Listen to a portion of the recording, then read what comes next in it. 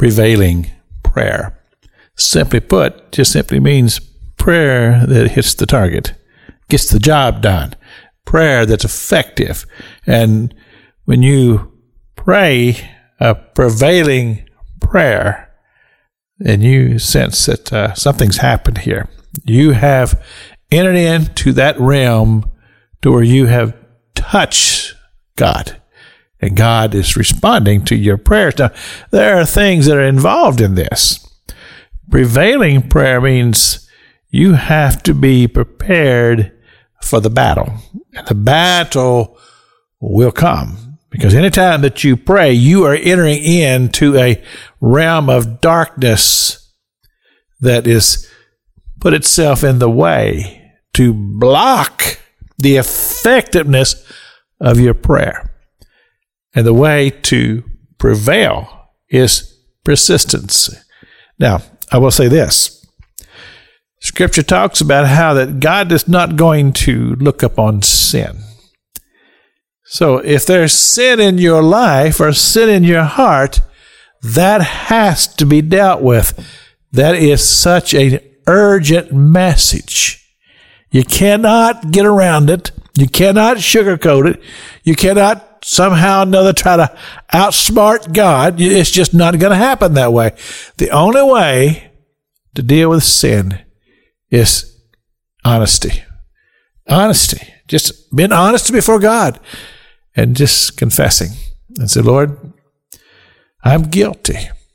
I am guilty of this sin. And I may have to say I am guilty of sins. But Lord, I am so sorry. I'm so sorry that that happened. And I've allowed that to be in my heart. So God, I don't want it. And I ask for your forgiveness. Lord, not only do I ask for your forgiveness, Father, but give me a heart to turn away from whatever it is, as Scripture says, that sin that does so easily beset you. Turn away. And say, no, I don't want to participate in that again. I don't want that to come into my heart, my mind, my soul ever again. God, deliver me.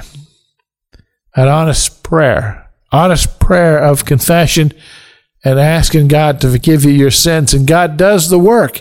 He does the work of ministry of bringing a right relationship once again with Father God, because sin has been dealt with. So, that being accomplished, now we enter into that realm of prevailing prayer.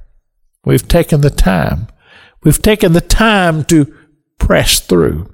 We've taken the time to deal with the issue of sin, and now we are ready to talk to God. And that becomes very much a dialogue between the individual and the God that they serve. And the fact that God is ready to listen and that He cares so deeply about the things that we care about, the things that are important to us, the importance of our spiritual connection with Father God, so that we can indeed prevail in our prayers, knowing that we have a right relationship with the true and the living God. This is Pastor Jack King with the gospel on the radio broadcast.